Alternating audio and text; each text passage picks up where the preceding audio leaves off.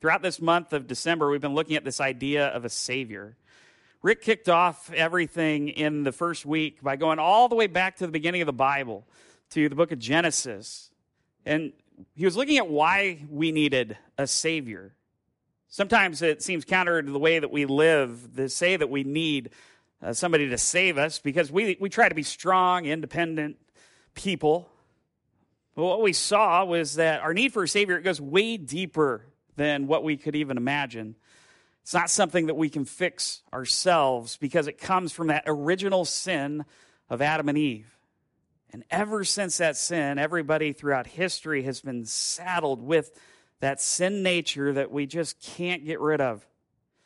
We can't heal it on our own. So we saw why we needed a Savior.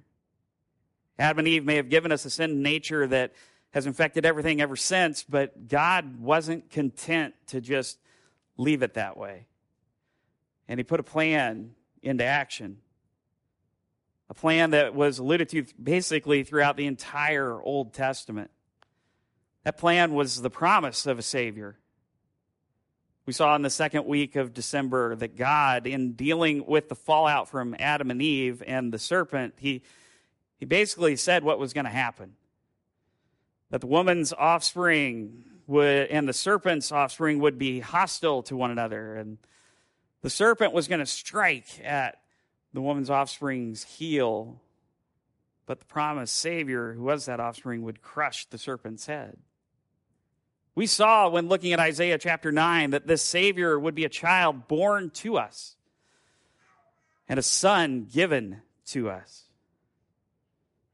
He would be called Wonderful Counselor, Mighty God, Everlasting Father, Prince of Peace, and he would reign as King forevermore.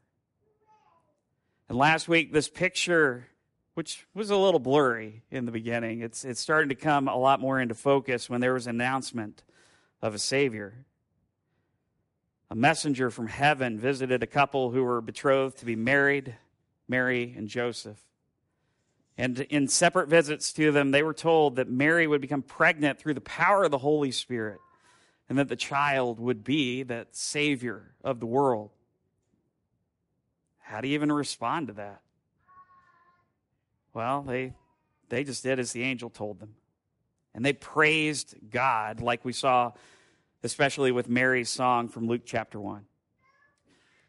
And that brings us to one of the most important days in history. I mean, think about it. The whole Bible really leading to this point. The birth of the Savior. Now, only 2 of the 4 Gospels have accounts about the birth of Jesus, Matthew and Luke. Today, we're really going to look at Luke's account. But everything it's led to here really led to a small town just a few miles south of the city of Jerusalem. Luke chapter 2, verse 1. In those days, Caesar Augustus issued a decree that a census should be taken of the entire Roman world. This was the first census that took place while Quirinius was governor of Syria. Everyone went to their own town to register. So Joseph also went up from the town of Nazareth in Galilee to Judea, to Bethlehem, the town of David, because he belonged to the house and line of David. He went there to register with Mary, who was pledged to be married to him and was expecting a child. Mary and Joseph, they lived in the northern part of the country of Israel, in a little town called Nazareth in the region of Galilee. The nation of Israel was, like most countries in the Mediterranean at the time, under Roman occupation.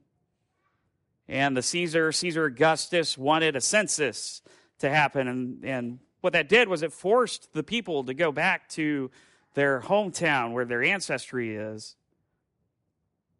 As we look in the genealogies that are found in Luke chapter 3 or Matthew chapter 1, you can see that Joseph came from the line of David.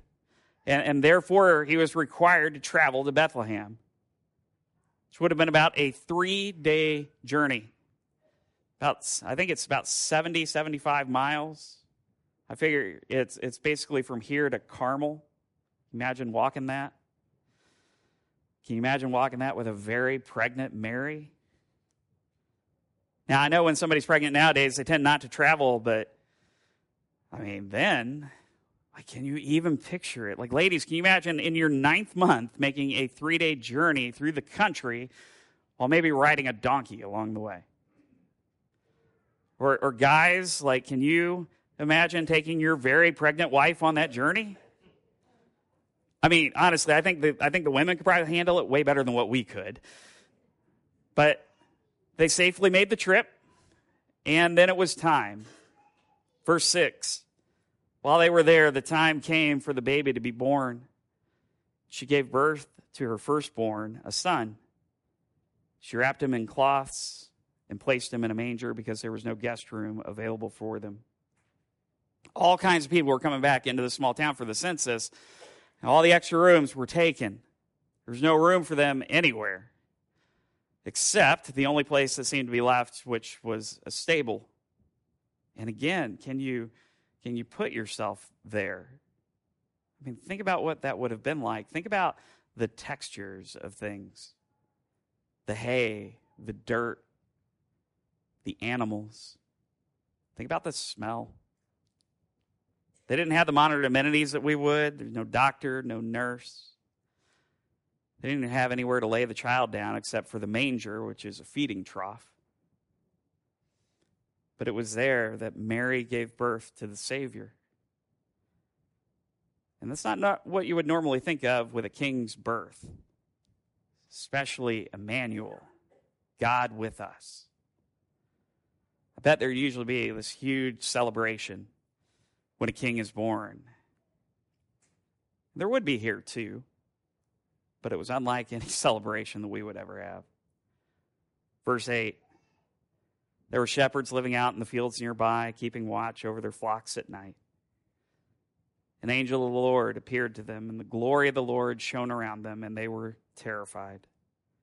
But the angel said to them, "Do not be afraid. I bring you good news that will cause great joy for all the people. Today in the town of David, a Savior has been born to you. He is the Messiah, the Lord. This will be a sign to you. You will find a baby wrapped in cloths and lying in a manger." Suddenly a great company of the heavenly host appeared with the angel, praising God and saying, "Glory to God in the highest heaven, and on earth peace to those on whom his favor rests." When the angels had left them and gone into heaven, the shepherds said to one another, "Let's go to Bethlehem and see this thing that's happened, which the Lord has told us about." So they hurried off, found Mary and Joseph and the baby who was lying in the manger. When they had seen him, they spread the word concerning what had been told them about this child, and all who heard it were amazed at what the shepherds said to them. How amazing would it have been to be able to see that?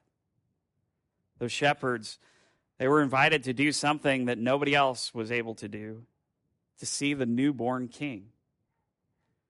Many have said it over the years, but this shows that Jesus came for everybody, because the shepherds were the lowest standing in that culture, some of the lowest standing people in that culture.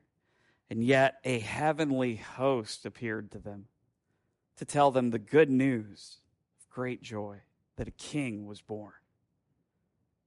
They go and see the baby, and then they couldn't keep it to themselves. They went out and they told everybody. They told them of the birth of the Savior.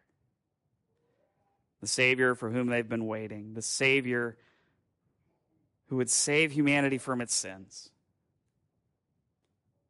That same Savior who would grow up and have a following and a 3-year ministry. And then he would be arrested and he would die for those sins. He who was sinless died for all people. But before all of that, on a night in a small town called Bethlehem, the Savior was born. And so, I just have a question for you. What will you do with that? Maybe today you have not followed the Savior yet, but would you consider it?